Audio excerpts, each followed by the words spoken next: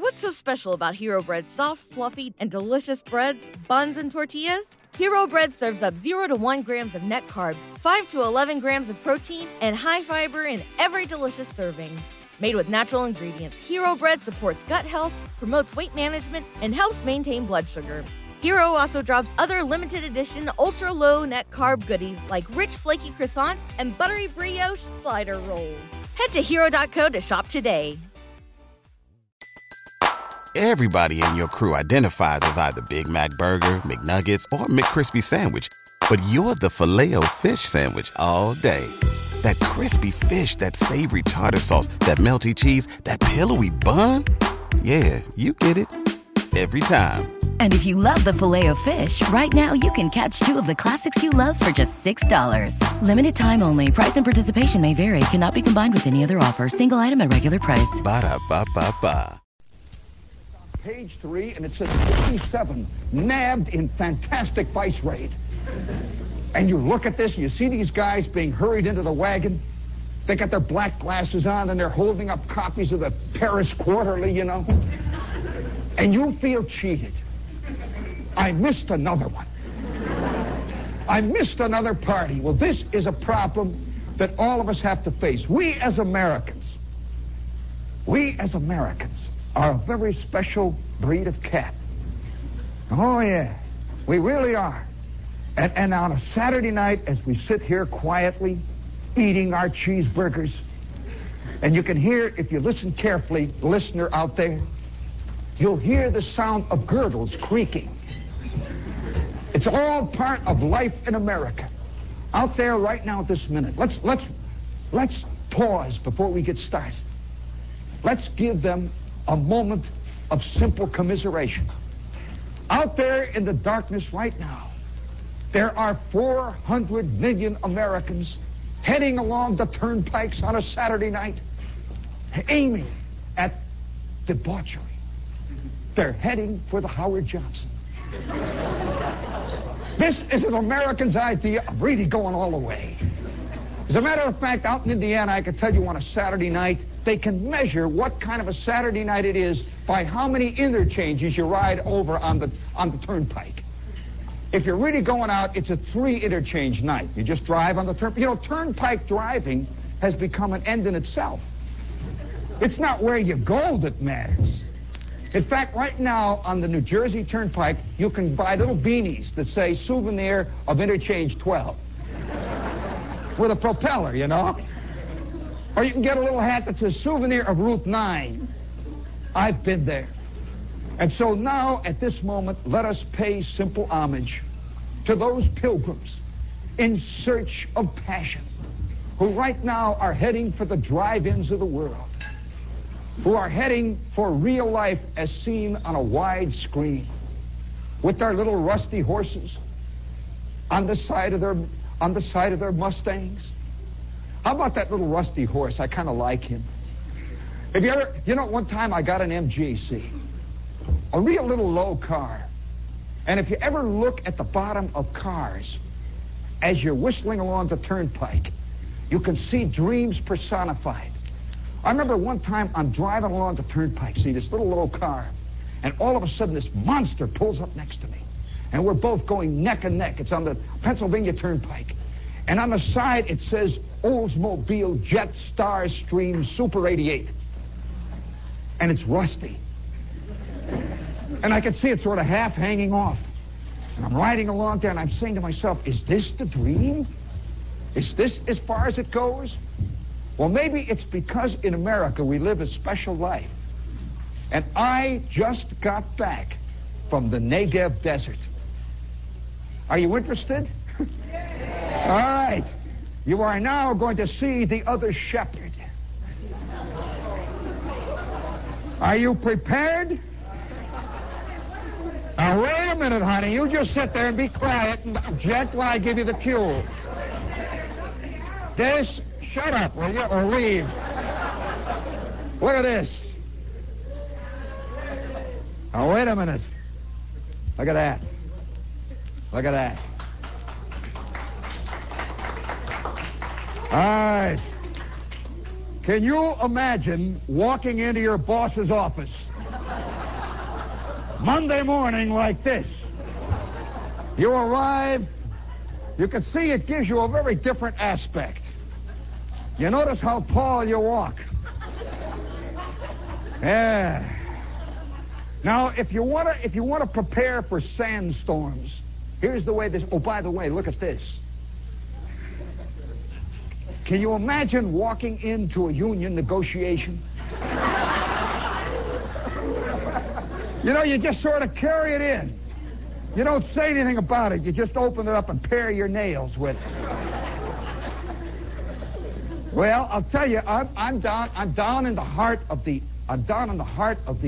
Arab, the Bedouin Bazaar, in the middle of Nazareth, and it's a long, narrow, twisting, involved street. It's about 6 feet across, see? And as you go step by step, you get deeper and deeper into another world. And you get further and further away from America. And each step, the smells get more subtle.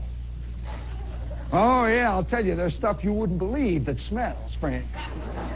Oh, yeah, and when you get a fantastic montage of these smells and these aromas, it does something to your soul. And I go into this Arab bazaar, see this little tiny shop. And you know, I'm a typical American. There's a certain point when you think you're hip, and then all of a sudden you encounter something totally alien, and all your hipness departs. And I walk into this place, see, and here is this Arab sheik. He's got this tarbouch on. They wear it like this. It's worn, thrown around this way, see. And I walk in, and he says, you are the American. I say, yeah.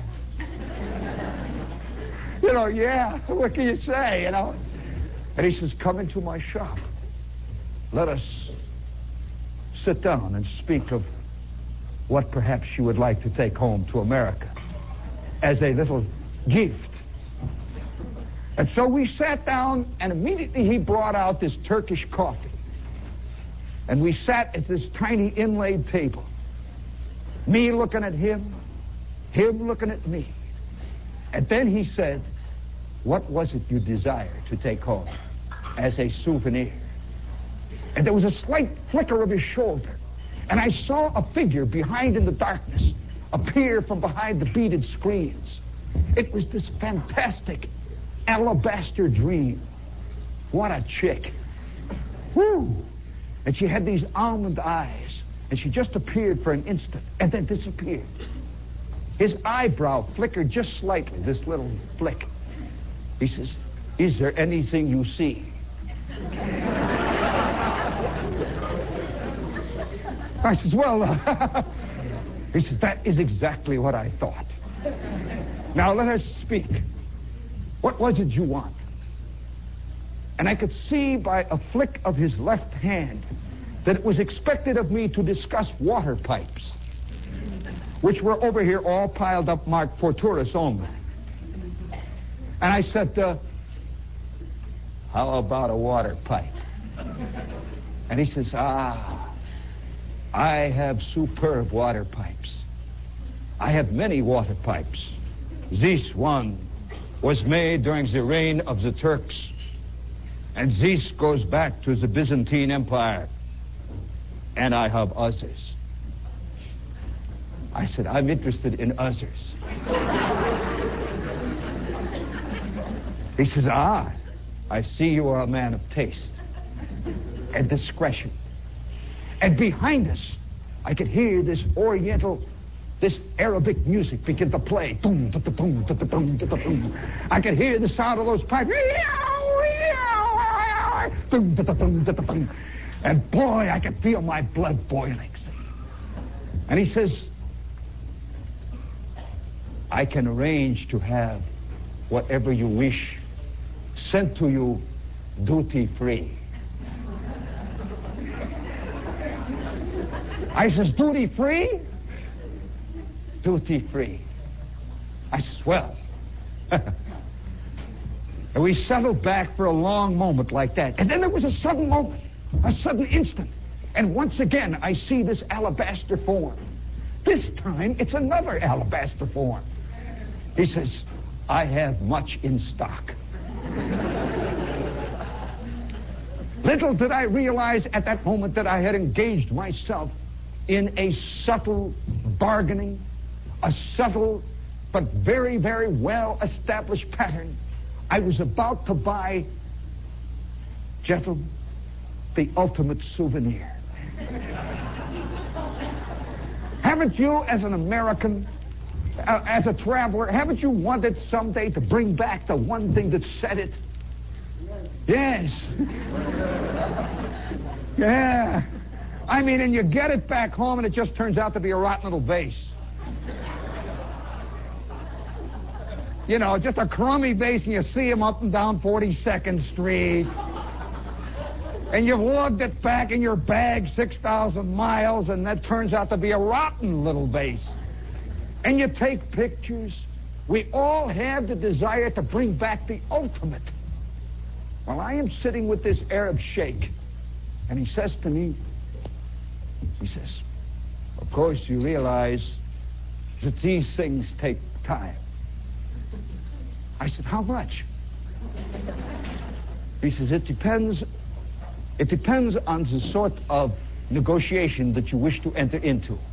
Do you wish to pay cash, or do you wish to charge it? Little did I realize how spectacularly successful my Diners Club card could be. You'd be surprised at the things that you can charge on your Diners Club card, friends. You'd be surprised. I've been in places that I expected any minute now to hear the heavy tread of the law, and above it says carte blanche cards honored. Well, I am sitting with this guy for 15 minutes, and we are talking back and forth with this subtle innuendo of two old, experienced men of the world, until finally he says, the deal is complete. It was a pleasure to do business with you. Her name is Fatima. Of course, you can call her anything you care. She prefers Fatima. And I said, Fatima? Fatima? Oh, boy, wouldn't they love to see Fatima in Hammond, Indiana? Yes, Fatima. Little did I realize that I could get her not only duty-free, but I could get her disguised as a lamp. That's how she's coming in.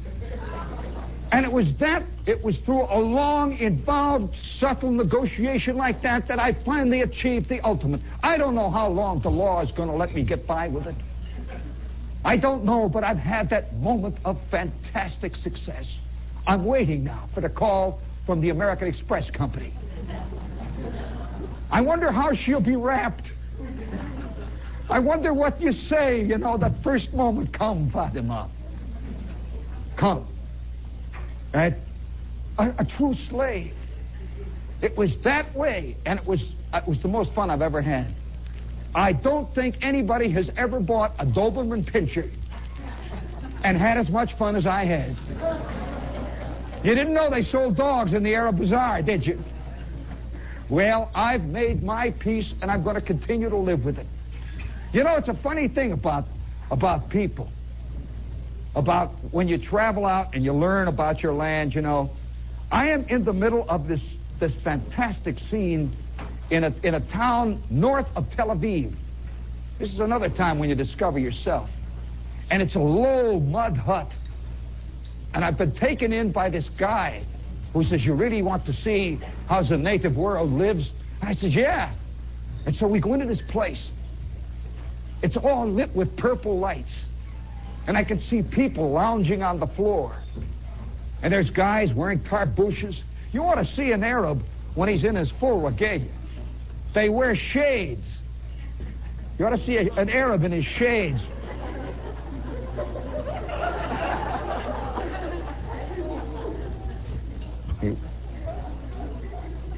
That is an Arab in full heat.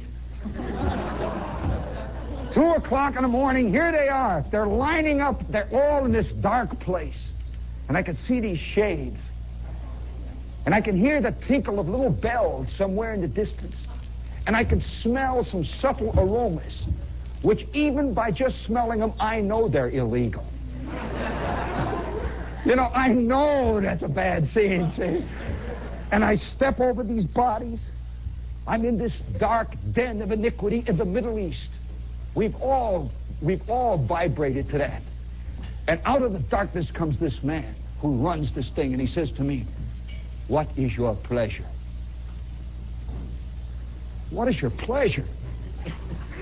What are you going to do when somebody asks you that in the middle of what appears to be a den of decadence beyond measure? He says, "What is your pleasure?" And the only thing I could think of is, "You got any Cokes?" It's terrible being an American. I'm telling you, we're very uncreative sinners, you know?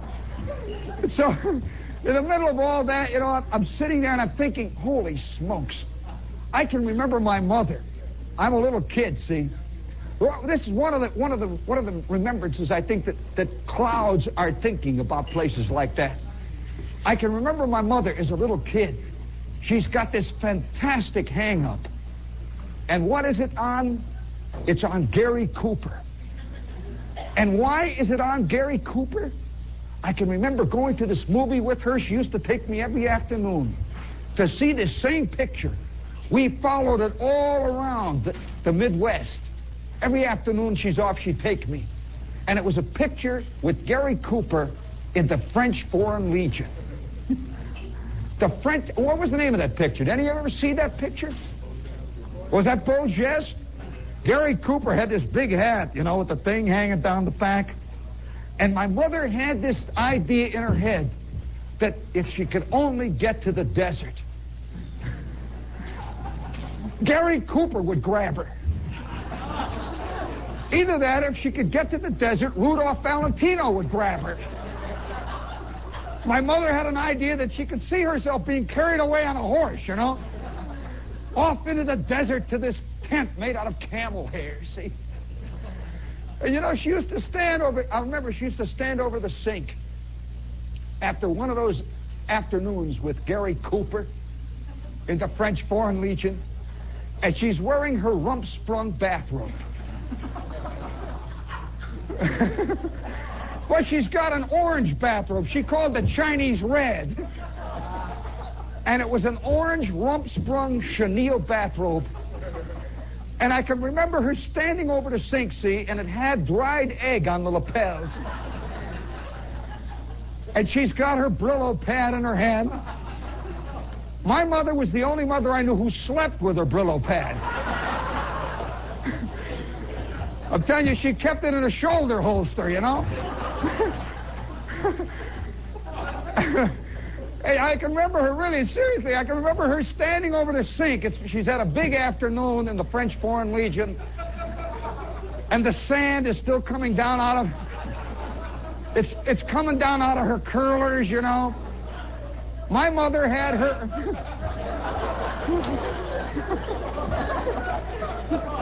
I don't know what he's been up to, but... I'll tell you, my mother had her hair up in curlers for 26 years. You see, she figured that when something really big came along, she'd take it down. And right now, tonight, my mother is sitting up in curlers. It has not happened. And so I can remember her, seriously, I can remember her standing over the sink, you know, her rump-sprung bathrobe on. And she's got the Brillo pad. And we had one of these sinks, you know. We had a sink that ad-libbed. Oh, yeah. We had a sink, you know, the sink. At crucial moments in family arguments, which were always held in the kitchen, you know, these long, pregnant silences. Yeah, my old man is sitting there in his underwear. My mother is opposite him. My kid brother is under the table whimpering. And I'm sitting there eating the red cabbage, see? And the old man is bugged about something. His underwear's open. There was these pause. There'd be a long, pregnant pause, and all of a sudden, the sink would go...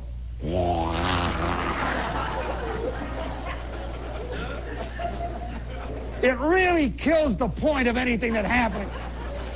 You know, my old man has just made a big point, and that's all I've got to say about it. And he's sitting there for a minute saying, let that sink in, you know. When the sink goes,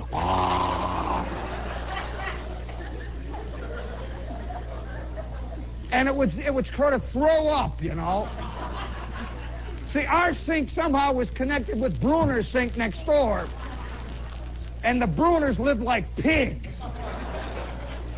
And all of a sudden the sink would go, and up would come a dead fish, you know. Or an apple core or some rotten thing. And my mother would look over at the sink, and you could see, you know, it's funny, you know, those little vignettes, you could see across the driveway, you could see another little pane of light. It was the next house where Mrs. Bruner is bending over her sink. And she has just thrown the apple core in her sink, and it's now laying in the middle of our linoleum. And my mother would jump up and she'd say, oh, yeah, and she'd stuff in our sink, pour the water in it, and the sink would suck things in, you know. They'd go, and it would all disappear. And then you'd see Mrs. Bruner.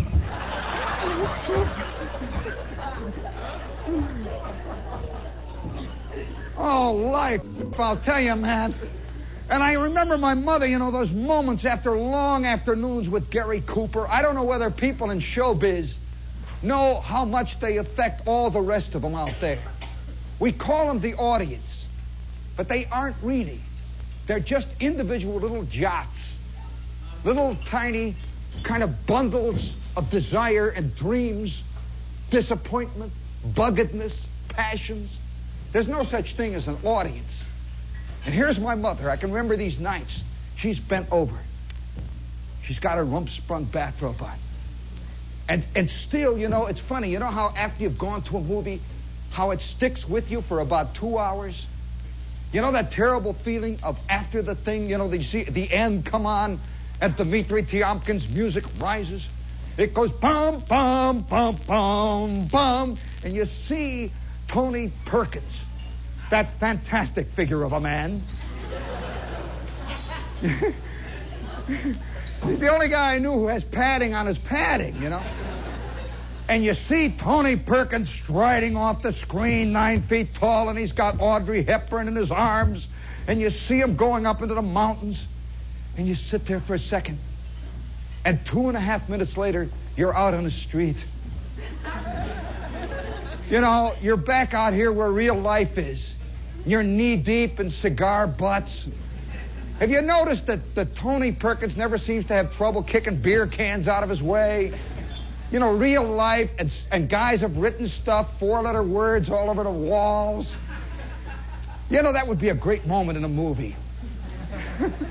Now that I think about it. Let's take somebody really ethereal. Let's say Ingrid Bergman. Or Debbie Reynolds. That's even better. No, Doris Day. I can see Doris Day entering the subway. And she's with James Garner. You know, have you ever had the feeling he's carved out of soap? You know, 99 and 44 100% pure. He's carved out of a bar of Lifebuoy, and she's carved out of a bar of Ivory. And can you see these two coming into the subway? Passing one of the signs you pass every night. Real quick, like, you know. Well, I'll tell you, I can see my mother.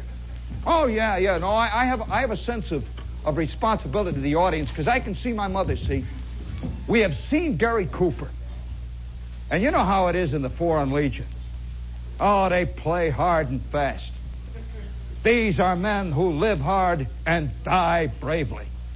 These are men who stand on the parapet. I remember that scene. Do you remember that fantastic scene where one by one they're getting picked off?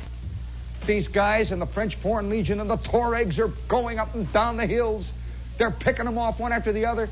And wasn't it Victor McLaughlin that was piling up the dead bodies to look like they're still fighting? Until finally there's only 2 of them left, you know. Holy smokes. Boy. Well, my mother has had a full afternoon of that, see. You could see the sand trickling out of her curlers, you know. And she's wearing her rump-sprung bathrobe like a tarbouche. And you know, she's in Purda. You know, oh yeah, have you ever seen how Purda is? You see these chicks walking around, you know, and it's like this.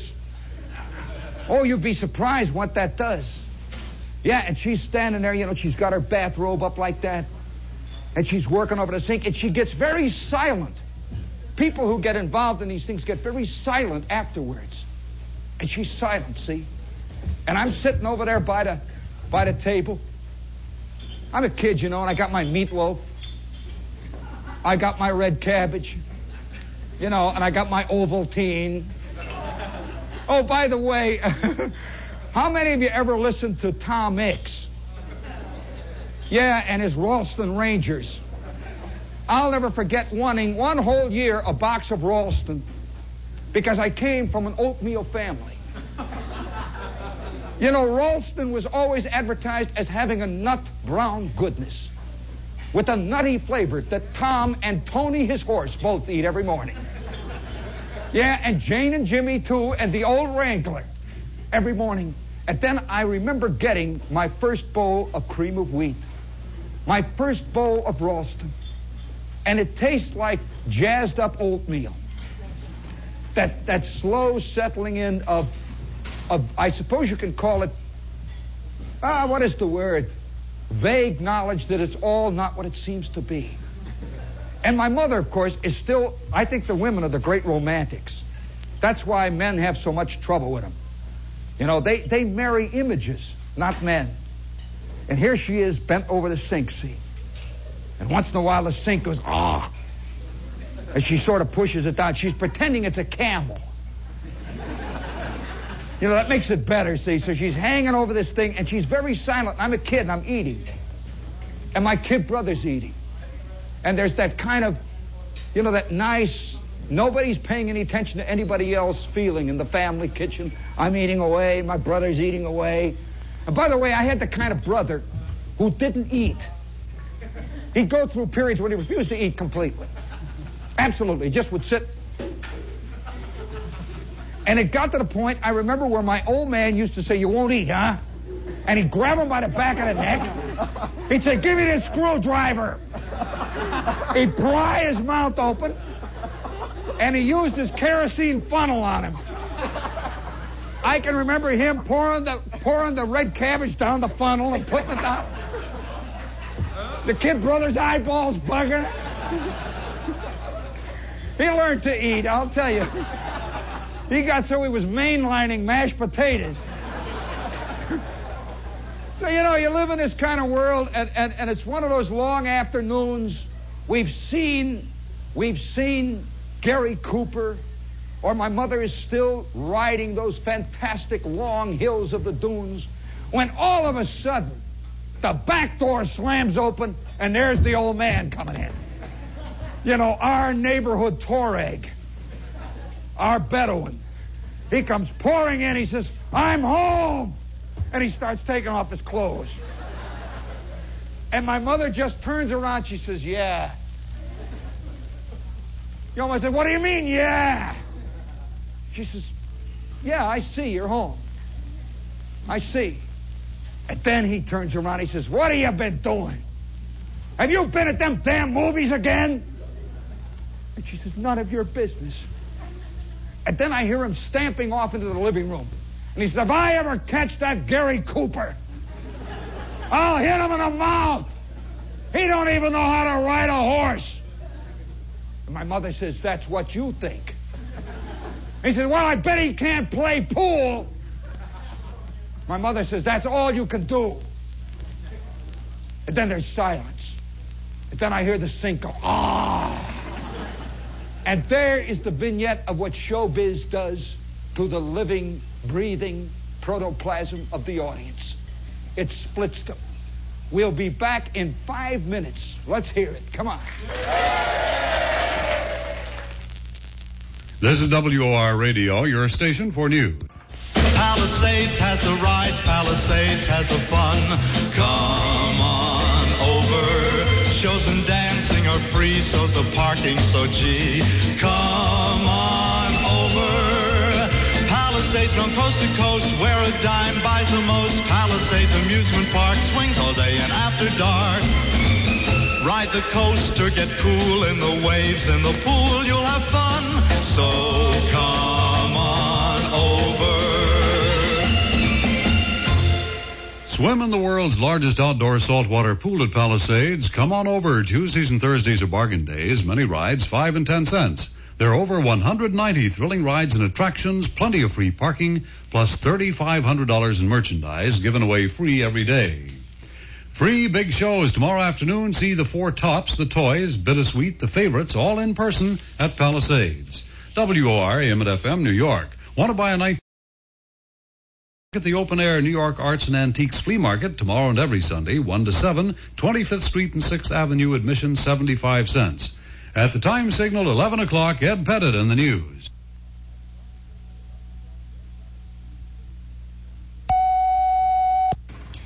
Good evening, everyone. Here is the late hour news. Ed Pettit reporting.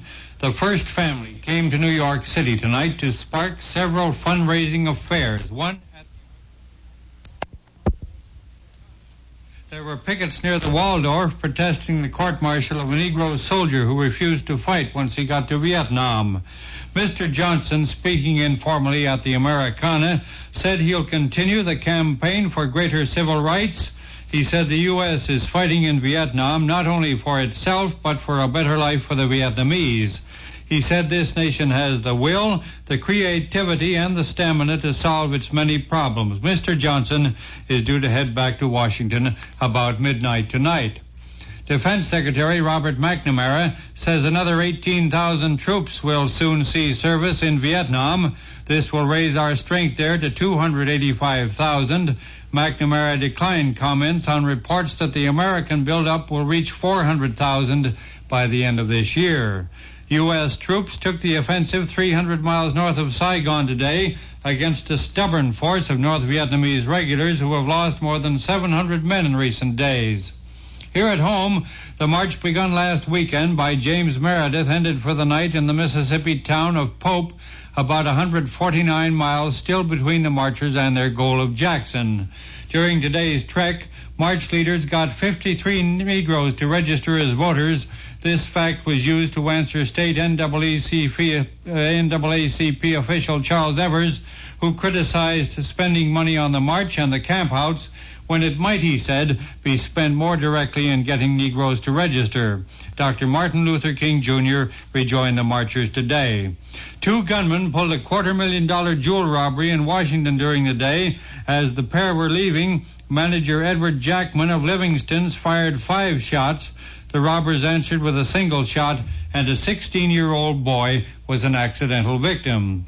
Longtime stage and screen actor Wallace Ford died of a heart attack today at the age of 68. He last appeared in the film A Patch of Blue, which is currently showing. Doctors in Hollywood say Edward G. Robinson is still in serious condition after an auto accident and surgery, but continues to show improvement. Famous children of famous people fared rather badly today. 9-year-old Carolyn Kennedy had to go on crutches after cutting her foot on a piece of coral, the first mishap on Mama's Hawaiian vacation. And Mayor Lindsay's youngest, John Jr., partially wrecked his dad's new Pontiac station wagon. The wagon, driven by a bodyguard, got pushed into a car ahead of it. The sudden stop threw the youngster against the dashboard. Fortunately, he wound up with nothing more damaging than a bloody nose. On a more serious note, we learned tonight of the death of Al Nielsen, for many years a member of the WOR family, an engineer who worked with virtually all the talent on this station before his retirement a few short years ago. He died of a heart attack near his home in Florida City. In baseball, in the American League, the Yankees beat Detroit 6-3. Tonight in the 7th inning, Minnesota 4, Chicago 1. Final score, Cleveland 6, Washington 4, and a final score, Boston 8, Baltimore 2. Kansas City against California is being played on the West Coast. In the National League, Pittsburgh downed Atlanta 5-3, Los Angeles 4-2 over the Giants. The Mets took the first of 2 by beating Cincinnati 4-0. In the second game, in the 8th inning, it's Mets 2, Cincinnati 0. Final, St. Louis 2, Philadelphia 0. In the 5th inning, Chicago 5, Houston, nothing. Number 1, Narden's Bird, won tonight's feature at Roosevelt Raceway. Daily double winners were number 5, Marcus Pick, and number 3, Fargo Hanover. Here now is the weather forecast for New York City and vicinity. Clear and cool tonight. Low 50 to 55 here in the city and the 40s in the suburbs. Tomorrow, sunny and mild, high 75 to 80, fair and milder tomorrow night, and again on Monday. Present Manhattan reading 59 degrees, humidity 62%, wind from the east at 8 miles an hour. The barometer reads 30.20 inches, it's rising, and the THI stands at 59. That's the late hour news. Ed Pettit reporting. Have a nice weekend. Now let's go back to Gene Shepard at the Village Limelight. This is W.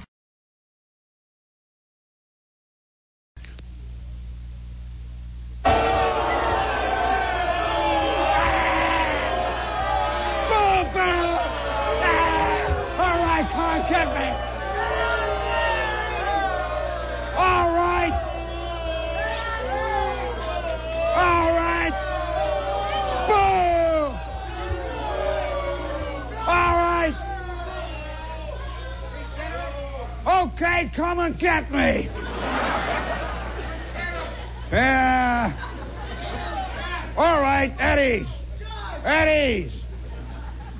Ladies and gentlemen of the listening audience, I wish to apologize for this ill-mannered display, which hardly befits a civilized man in the 20th century. And I have a sneaking feeling that if anything else happens like that, I'm just going to throw it right back to the studio.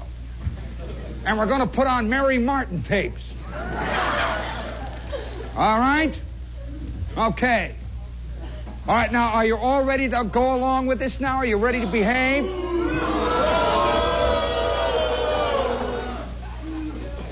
Yeah, you begin to like it, don't you? Yeah. See how close it is to the surface, you crumb? Yeah. I could just see this guy on Wednesday walking around with a sign that says peace. All right, let's give it a big hand there. Come on.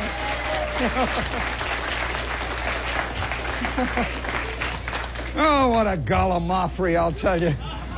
Oh, yeah, somebody here, it's a funny thing. I was in the Middle East. And you know, one thing that you can't get used to in the Middle East, if you come from the Middle West, which is where I come from, is the fact that camels just walk around. Yeah, they're not in a zoo or anything. They're walking around. And you just can't get used to that. It hits you like a shock all the time. And a camel walks around. He's got to walk like this.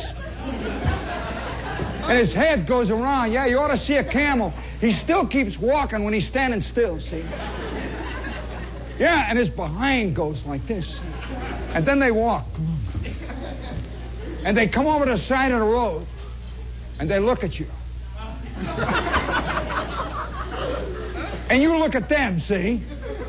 And then all of a sudden, when his head goes back, you better get going.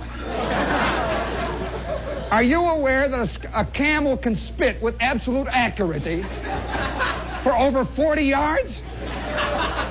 And they can hit a moving target. Oh, yeah, you ought to see him chewing. He starts chewing real fast, see? And you start moving, and you just hear this kapatooey. And you get up between his shoulder blades. And I'll be doggone, they laugh, And you hear this, and he moves away. Oh, I'll tell you, there's no animal in the world like a camel. And ever since I was a kid, I have been deadly afraid of camels. Yeah, because each one of us has a hang-up on a certain animal that we've had an experience with it. I'm not afraid of snakes, spiders, camels. Because when I was a kid, we had in the next block, now get this, talk about being a lucky kid. Yeah, fantastic luck. One day, we had this ancient house that was kind of back in the willow trees. Big vacant lot around it and weeds. They had a great big set of garages behind it. And it was empty for years. And it was called the Haunted House. You know the kind of house when the kids walk past, oh boy, that's a haunted house, see? Wow, see? And then every once in a while, you get up the guts to break in the basement window. You and Schwartz and Flick and Bruner, and we'd sneak around. And then we'd chicken out. And it said for rent on it, see? Somehow a vacant for rent haunted house. I kind of like the idea of renting a haunted house. Can't you see it in the Times? For rent, haunted house. See? 18 rooms and 7 dungeons. And here's our haunted house, see, and this thing went along like that for years. And, you know, there's always a house in the neighborhood, if you live really in the country, that eventually you don't even pay any attention to. And the weeds grow up. And one day, about 45, it was in the summertime, see, about 45 fantastic big trucks pull up. And they're all lined up. Somebody is moving into the haunted house. And all the kids are out, you know, me and Flick and Bruner. And my mother, you see, she had this bit that whenever somebody moved into the house in the next block or across the street, she's peeking through the windows, through the curtains, see, to see what kind of furniture they got. You know, and you could see all these curtains all around the block. Mrs. Bruner peeking. You could see Mrs. Stryker across the street peeking, you know.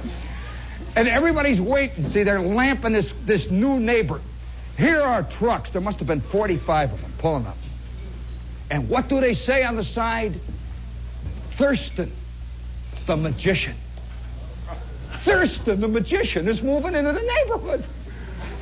I mean, that's like a kid living in a house, you know, and all of a sudden a big truck pulls up next door with 17,000 signs all over the side, and it says, Ed Sullivan is moving in.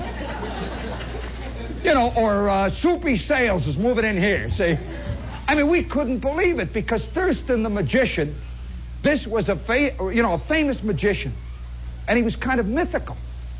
And now he's moving in the next house down there in the empty vacant lot, see? And all the kids are watching this thing. And they're carrying great big trunks full of stuff in. Big trunks, one after the other, hour after hour. And they're filled, I'll tell you, you couldn't believe it. They're filled with things like hi-hats. They're filled with rubber eggs. Disappearing, can you imagine a neighbor that has 452 disappearing rabbits? Oh, it's fantastic, see? And they're pulling all this stuff in, and then a final big truck arrived. Now, wait a minute. Let me tell you what happened. This truck arrived. A great big, long, semi-tractor trailer pulled up. The last day. They've been putting stuff in there for 3 days now. Down came the tailgate.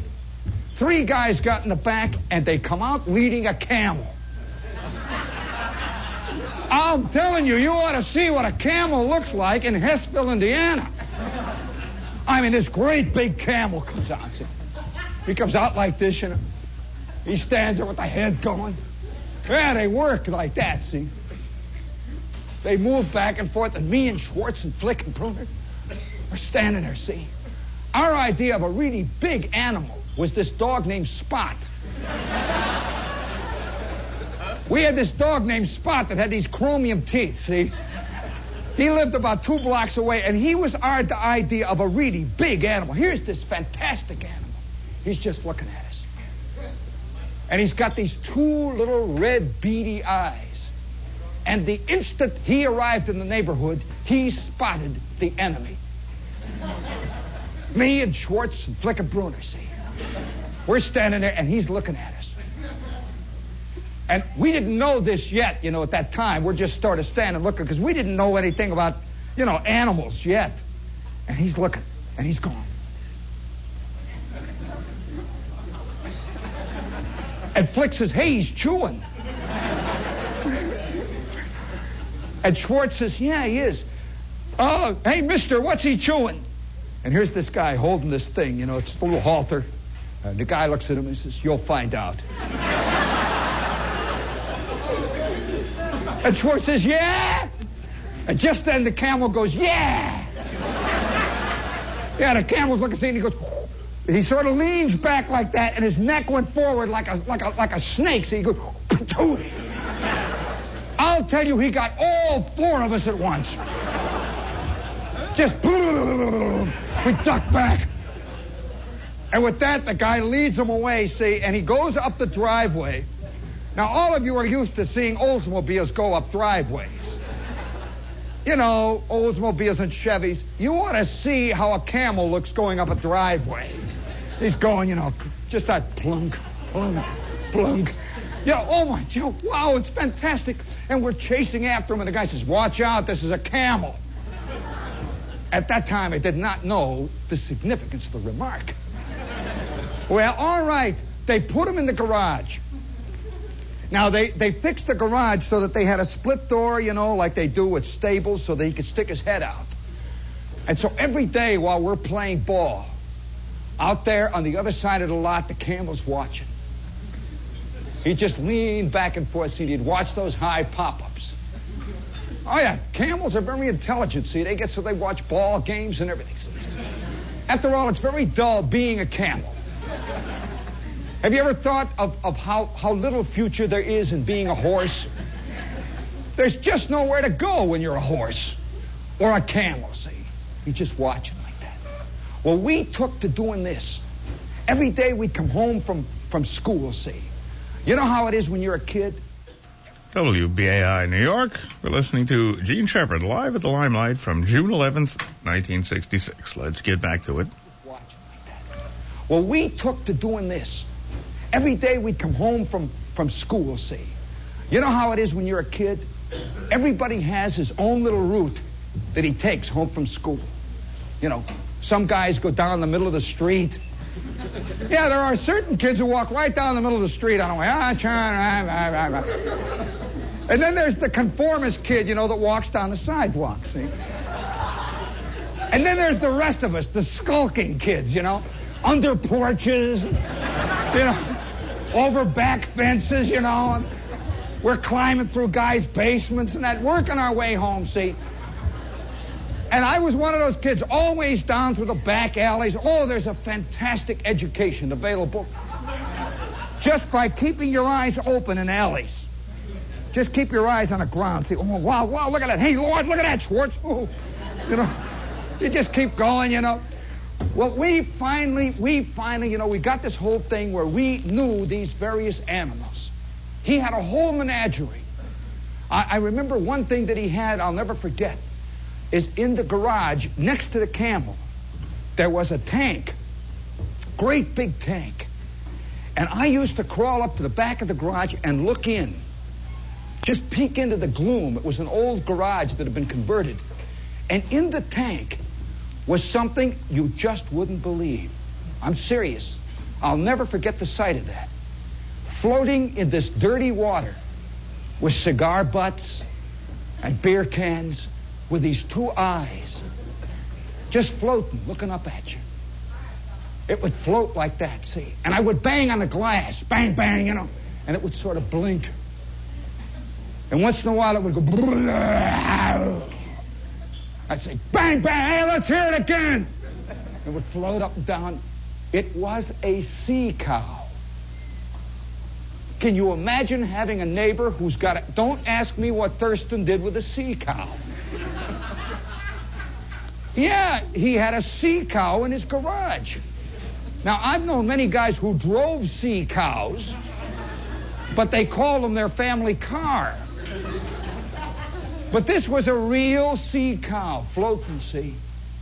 And I remember after we found out it was a sea cow, I came home and I said to my mother, hey, Ma. And she says, yeah. I said, you know what's in the garage? And she'd say, what? I said, a sea cow. And she turns and she says, will you stop lying? I said, no, Ma, there's a sea cow in the garage over there. And 5 minutes later, I'm in the John, and I've got a bar of Palmolive in my mouth. Oh, yeah. You know, some nights when I wake up, it's terrible, you know what that'll do. How many of you have had a bar of soap stuffed in your mouth when you lied? Right, hey? You watch him carefully. He's been blowing bubbles all night. I wonder, you know, seriously, sometimes at 3 o'clock in the morning, I wake up. It's terrible.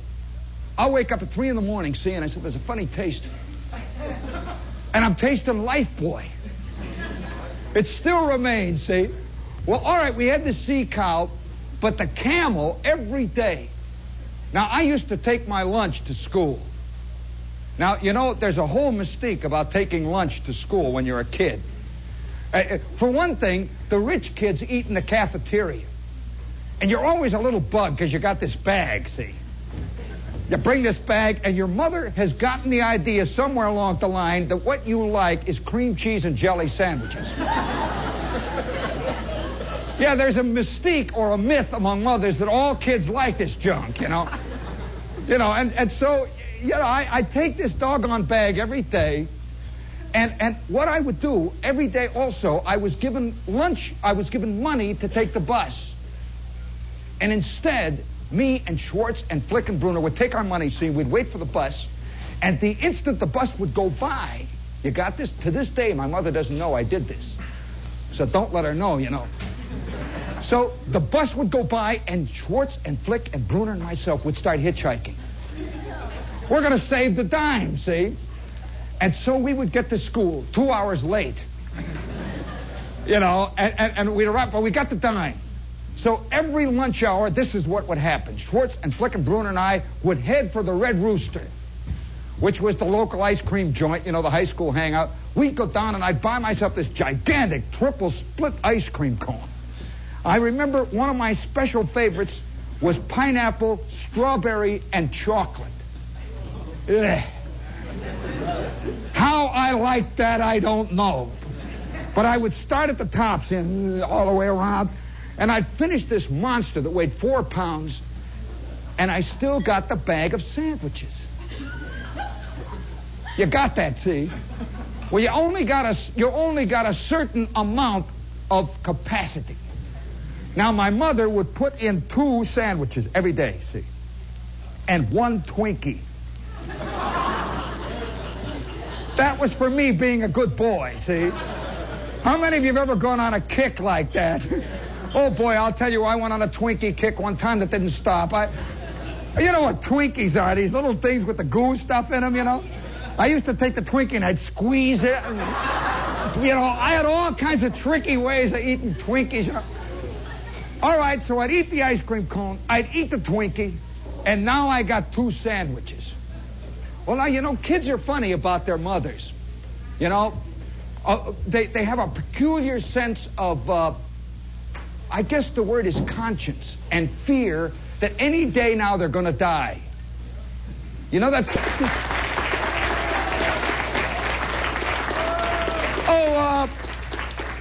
Speaking of cream cheese, what radio station is this, gang? Let's hear it. Hit it. And where are we? Oh, speaking of cream cheese. Well, all right, see, every day now you want to get the rest of the story about the Camel. Thought I forgot, huh? Oh, no, that's part of the scene, see. Every day I would have these 2 sandwiches. You got the scene? And I would come home, and I would have them in my little leatherette bag. And every day I would walk down the alleyway, and I would go past this Camel. He's looking at me, see. He just looked, see, his head like a big snake would follow me, see. And I got to know him. And so I used to first walk down the other side of the alley, see. Oh, away from him, see, and say, "Hi, Camel. You're nothing but a camel, Camel. Yeah, a rotten camel. I'm a people, Camel. You're jealous." You know, that kind of stuff. And then I started to walk down the middle of right down the middle of the alley, see? And I would toss him sticks. You know, little things. I'd throw him an apple core, see? And you ought to see a camel catch. I'll tell you, if you think Joe Pepitone, boy, do they go down in the dirt, you know? Camel just goes, whoop.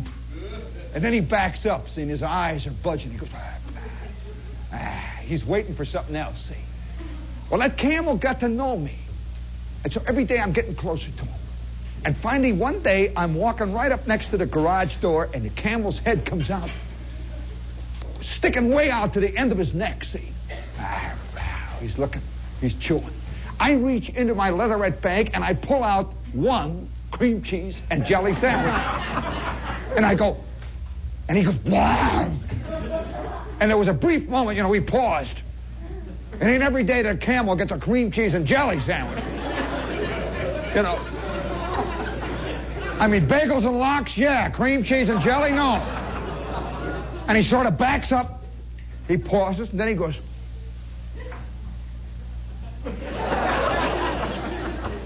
That's better than that hay, He goes, and this time, for the first time, instead of spitting at me, he goes, and looks back. We are now friends. And I walk past, say, hi, Camel. The next day, I come creeping up. Now I've already got my cream cheese and jelly sandwich out. And he sees me coming all the way down the block. See, and he's looking out. His eyes are shining, like twin jewels. I walk past, I throw him the jelly sandwich. Ow. Well, all right now, we have got ourselves a real rapport. Every day I am giving him a cream cheese and jelly sandwich. And we're getting very friendly. Well, one terrible day, we had a party in school. One of those parties where Miss Shields brings the cake and Miss Robinette brings the baked beans. It's one of those school parties. You sit around and eat ice cream and all that jazz, that kind of stuff. And it was a no-lunch day. You got the bit? And I am now coming up to the Camel and say, hi, Camel. I got no sandwich, see? And the Camel looks out. You see, he's really hooked on him now, If you've ever seen a camel with a cream cheese and jelly monkey on his back...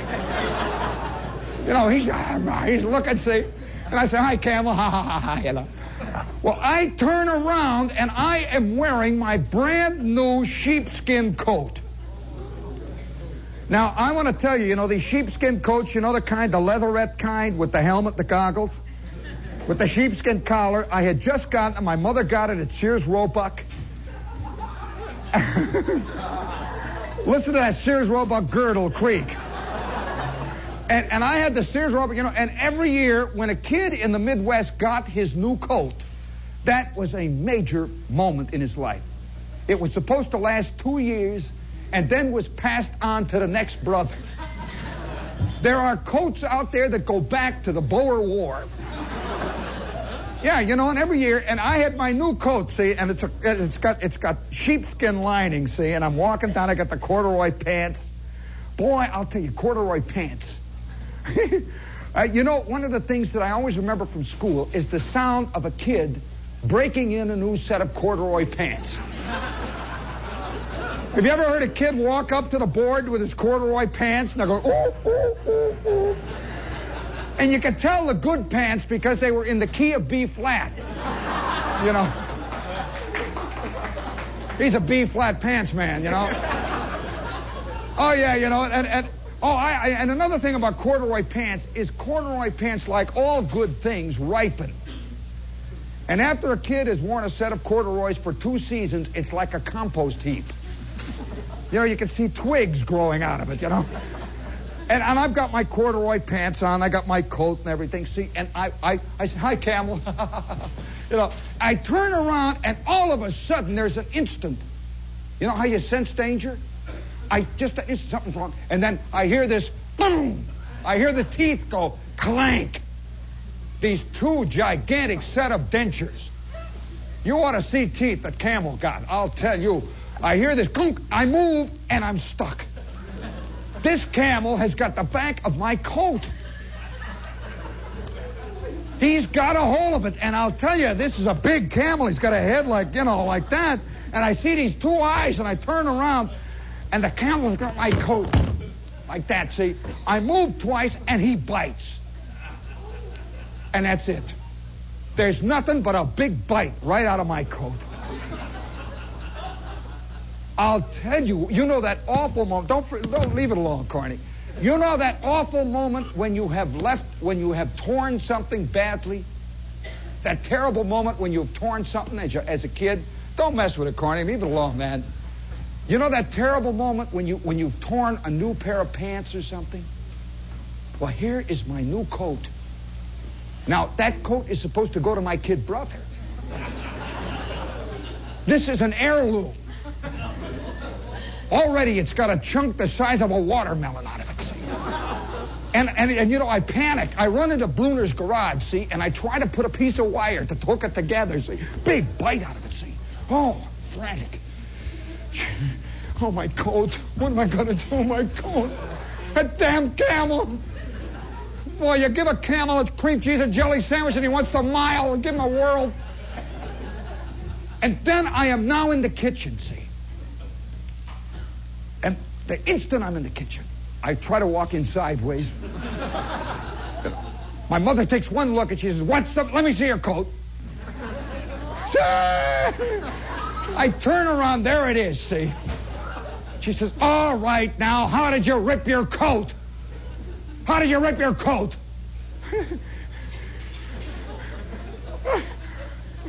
A camel bit it.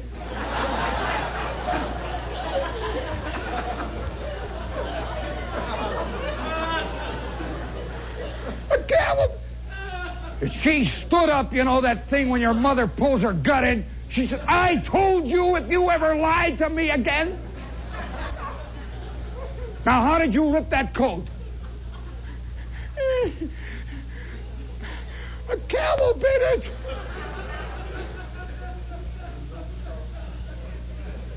She says, now I will count to 3. And if at the end of 3 you don't tell me how you ripped that coat, you are going to get something you will never forget.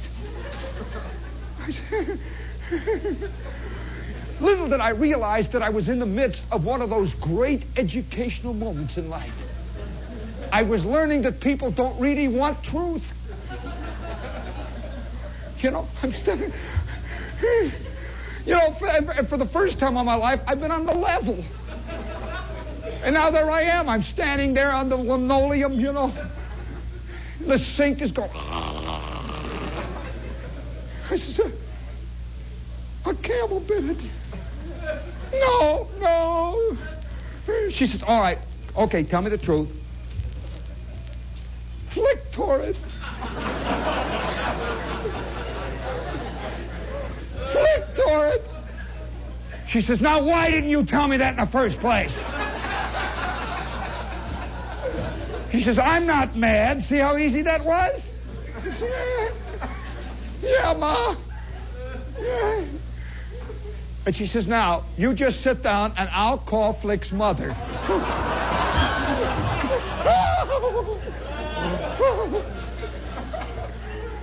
You know, it's worse and worse. And 10 seconds later, she's on the phone. She says, hello, Mrs. Flickinger. She says, you know that I don't often say things about what the kids do. But, no, please, no, don't say. She says, don't worry. She says, Mrs. Flickinger will understand. Don't worry. She says, Jack tore Gene's coat. His new sheepskin, yes. All right, I'll wait. And I hear coming out of the phone, I hear this voice, don't you lie to me!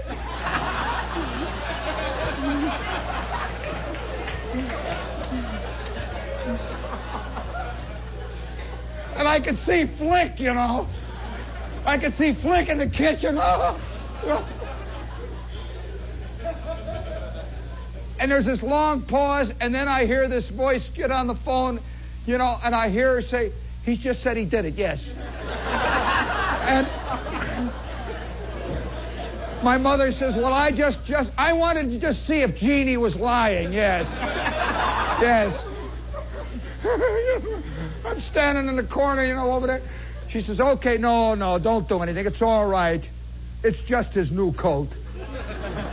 Yes, it's just the only one he's had for 19 years, yeah. Yes, we were expecting it to last into the 21st century. Yes, it's all right, though. No, it's okay. Okay, all right. All right, just don't be too tough on him. Yeah, okay. She hangs up the phone. She comes back and she says, now, you see, there was nothing to it. Yes, Ma. Nothing to it. Nothing to it. And that night, oh, yeah, listen. Being a criminal is bad enough. But getting away with it is worse. Oh, I'll tell you, that night I'm lying in a sack, and I'm tossing. And the coat, that rotten coat, is hanging in the closet. I'm tossing. I could see Flick. I could see the next day. It's recess. I could see Flick, advancing through this crowd. See? Well, all right. The next day dawns bright and early. That terrible feeling that boys, I think, know this far more than girls. It's the creeping retribution. It's the sense of going to get beaten up today. That feeling, either that or you're going to have to fight to the last minute, So all the way through, I'm dragging breakfast, and my mother's saying, "What's the matter? Aren't you feeling well?" Yeah. I am now in school. Flick is up near the front, see? And all the kids in my room are alphabetically arranged. I wonder how many kids never made it because they were in the S's. And the Y's and the Z's, That crowd, there's never been a president whose name started with Y. Or Z or W, And you sit way in the back, you're a little kid. I remember this crowd, this great horde. And almost all the kids, by the way, couldn't see the board in the back. All we'd see is this forest of waving hands. Incidentally, I wonder how many smart guys in this crowd are automatic hand wavers.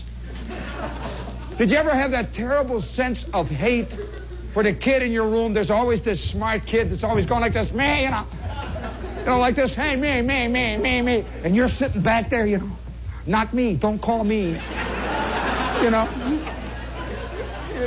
You're sitting there, you faked it all of your life, and you've made it all the way up to the 6th grade and haven't answered a question yet. Not me, and you've got camouflage going, your eyeballs are spinning, You're sitting there. Well, all right, that day, it is now recess time, see, and I'm scared, oh, boy, Flick. And sure enough, here's this crowd, and I'm way over here with a bunch of kids. Now, here's a bunch of kids over here, and it's a big mob, and I see Flick in the crowd, see?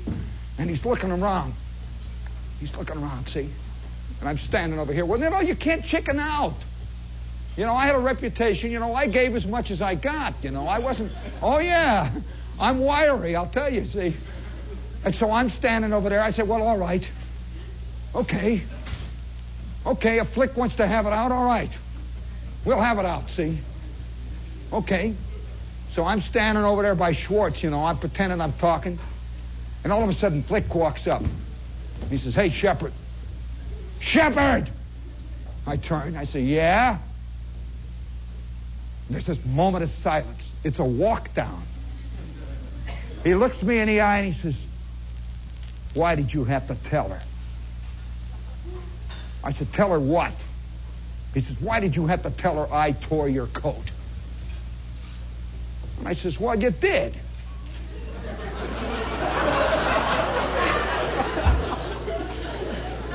He says, well, why did you have to tell her?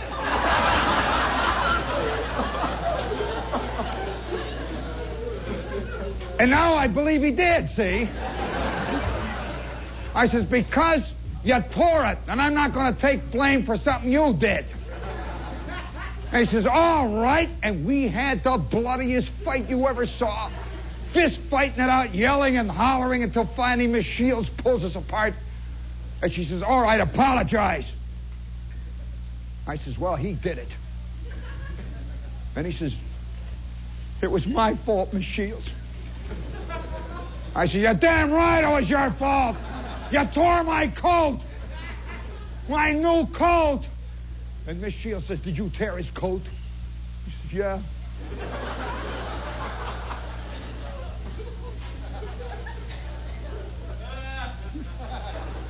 Well, do you know to this day there is that myth in my family?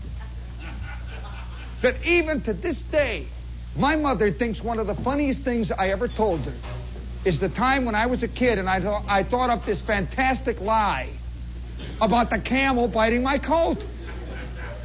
And so even to this day, I'll call my mother, see, and this is our little family joke. You know, every family's got one. I call her on the phone, see, and I say, hey, Mom, how are you? She's back in Hammond, Indiana. She said, oh, hello, Gene. How are you? I said, okay, Ma, how are you? She says, any camels bite your coats lately? And every time I said, but Ma, a camel really did bite my coat. And she says, oh, you always were such a funny kid. I said, but Ma, a camel bit my coat. And so we've carried this on for years, and to this day, see, she believes that a camel bit my coat. And I learned something very strongly that time about truth. I learned something about camels, too. And I'll never forget. Do you want to hear what happened to the sea cow? Yeah. Well, all right. See, he was part of the camel world. And every day when the camel is out to lunch, or the camel was working, the camel would disappear for weeks on end. I guess he was working in the act. Or something. He'd go, see. That me and Flick and Bruner would go around the back of the house, and there was this little dirty window. You know how they have little dirty windows in the garages? And you can see a couple of paint cans, you know, and with the paint brushes sticking out. And we would tap on the window. We'd tap on it. And we'd see this great big pool in there. Just heaving. You had a pool that just sort of heaving like that. And we'd tap on the window again, you know, this little short, like, you know, like that. It got him, you see. It was something in the sound. We'd go... And all of a sudden, you'd see this... You'd see the water part in the beer cans. Yeah, and you'd see the cigar butts. And you'd see the orange peelings come down off of his head. And he would look. Boy, there is nothing sadder than the eyes of a sea cow. It's eerie, especially when you see it in a garage in Indiana. I don't know where it is that sea cows live. What kind of land? I understand they live near icebergs, and they live down in Southern California. But wherever that sea cow lived, it was nothing like this garage. And so the sea cow would look. You'd see these two eyes. It would look, and we'd knock again, you know, like this. And the sea cow would spit little water. It would go, pfft. And once in a while it would go, moo. And you know, they really do look like humans. Are you aware that the sea cow is the basis of the mermaid legends? I'm sorry, that's true. It is. That the sea cow is the creature, or the manatee, if you prefer that, is the creature that in the early days was spotted by seamen, and the first time they saw it, it has such a human-like look that they thought it was a kind of human that lived in the sea. This is actually the basis of the legend of the mermaids. And I can understand it because this sea cow always looked like it was crying. It really did. Had big sad eyes. Would look out at us, see. And you had a vague sense that not only was it looking at you, but it somehow understood that you were there. It wasn't like other animals, you know, that flat animal look. The sea cow kind of understood. And so we'd knock. And it would float up and down. This went on for a whole year. And it was curious because the kids never talked about it. You know how there are certain things when you're a kid that you don't tell your parents? It's your thing. And we would go and look at the sea cow. And once in a while we'd throw apple cores in. And the sea cow would go, would disappear, see. And then it would float up again.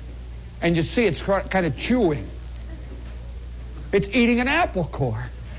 I'll bet I'm one of the very few guys who's ever fed a sea cow apple cores. It just floats up and down, see. And every day I would come in and I'd sit at home, you know, after I played with the sea cow for about an hour. And I'd come home and I'd sit there, see. And my mother would say, what did you do? Oh, I just played. We never told her about the sea cow. Except that they had this funny thing, and that was all. One afternoon, an afternoon I will never forget, because it was one of those peculiarly traumatic things, the kind of things that you could never tell an analyst, and that you could never write in a short story because it doesn't have any real meaning. One afternoon, we're all out playing ball, And the sea cow we had not played with for about 2 weeks. We're out in front. We're knocking out fly balls, see? And a big truck pulls up. It pulls up right in front of the place. See, we're watching, kind of half watching. And these guys go up the driveway. About 7 of them. And all of a sudden, they come down the driveway, and they've got this great big, well, it looks like some kind of a great big plaster thing. And they're carrying it. The sea cow has died. They are carrying the sea cow out on a strange kind of stretcher. All the kids are watching. Have you ever seen a sea cow on a stretcher? I'll tell you, it's one of the sights you'll never forget. It just sort of lays there, you know. Yeah, our sea cow had kicked the bucket, you know. And they put it in the truck, and away they went. And here we are out playing ball. Bruner says, gee, that was the sea cow. Flick says, so what? Come on, let's get the ball game going. But we didn't play. We couldn't play. The sea cow had died.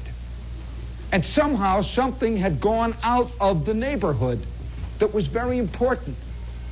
And so later that night, I'm at home, see, and I got this, I'm sitting there eating, and I'm worried about the sea cow. That's a weird thing, and I'm eating the red cabbage, and I'm sitting there. You know that feeling when you're sitting at home and there's something wrong? I'm eating, see. My old man turns to me. He always sat on the left. You know how the family has a regular satellite way of sitting? How do you establish this? I've often wondered how these little routines are established. When you were a kid, do you recall the exact way the family sat at the kitchen table when you ate? How it never changed.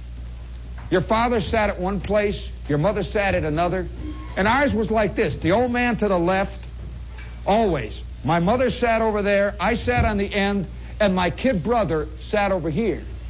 Either that or he was under the table. You know, it was one or the other, and this continual running, this kind of a family counterpoint all the time, like, now will you eat? Now quit playing with your food. My kid brother had a way of making pyramids. You know, he would make pyramids, and then once in a while he would make big pinwheels. Have you ever seen a pinwheel made out of mashed potatoes and red cabbage? And then he would take the ketchup and put it on the top, see? And once in a while he'd make phallic symbols, you know, not knowing it, see? And he's making this stuff. And that's the way we lived, see? And so we're sitting there eating, and my mother turns to me and says, what's the matter? You're not eating, Jeannie. I said, I'm not very hungry. And she says, well, what's the matter? Is there something wrong with you? Aren't you feeling well? Yeah. And the old man, you know, he was very direct. He turns, he says, look, if something's eating you, tell us. It's okay. And immediately, you know, there's that myth, you know, that thing that happens in the house where the old man immediately assumes that something terrible's happened. He says, all right, now what did you do? I said, nothing. What's the matter? Nothing happened. My mother says, well, you're not eating. What's up? I says, well, the sea cow died.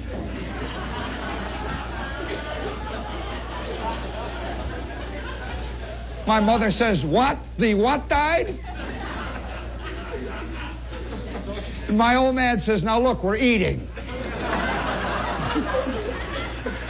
And I said, the sea cow died, Mom. You know, Mr. Thurston's sea cow. She says, Mr. Thurston's sea cow died? And my kid brother starts to cry. You know, kid brothers are like animals. They sense trouble. And immediately I hear, he's whimpering, you know. My mother says, shut up, will you? And I says, the sea cow died, Mom. And, you know, that first instinct of my father was to laugh. You know, that, oh, come on, a sea cow died. And to his everlasting credit, he understood that something peculiar had happened. You know, and he says, well, that's all right. It'll be all right. I says, no, the sea cow's dead. And my mother says, oh, come on, it's going to be all right, Jeannie. It's all right. And you know that moment when you're encouraged to cry? And you find yourself, oh, it goes, ah! You know, it's coming out. Ah! My mother says, look, now look, we'll get you another sea cow. All right, and to the sea cows everywhere, we salute you. We'll be back next week at the same time.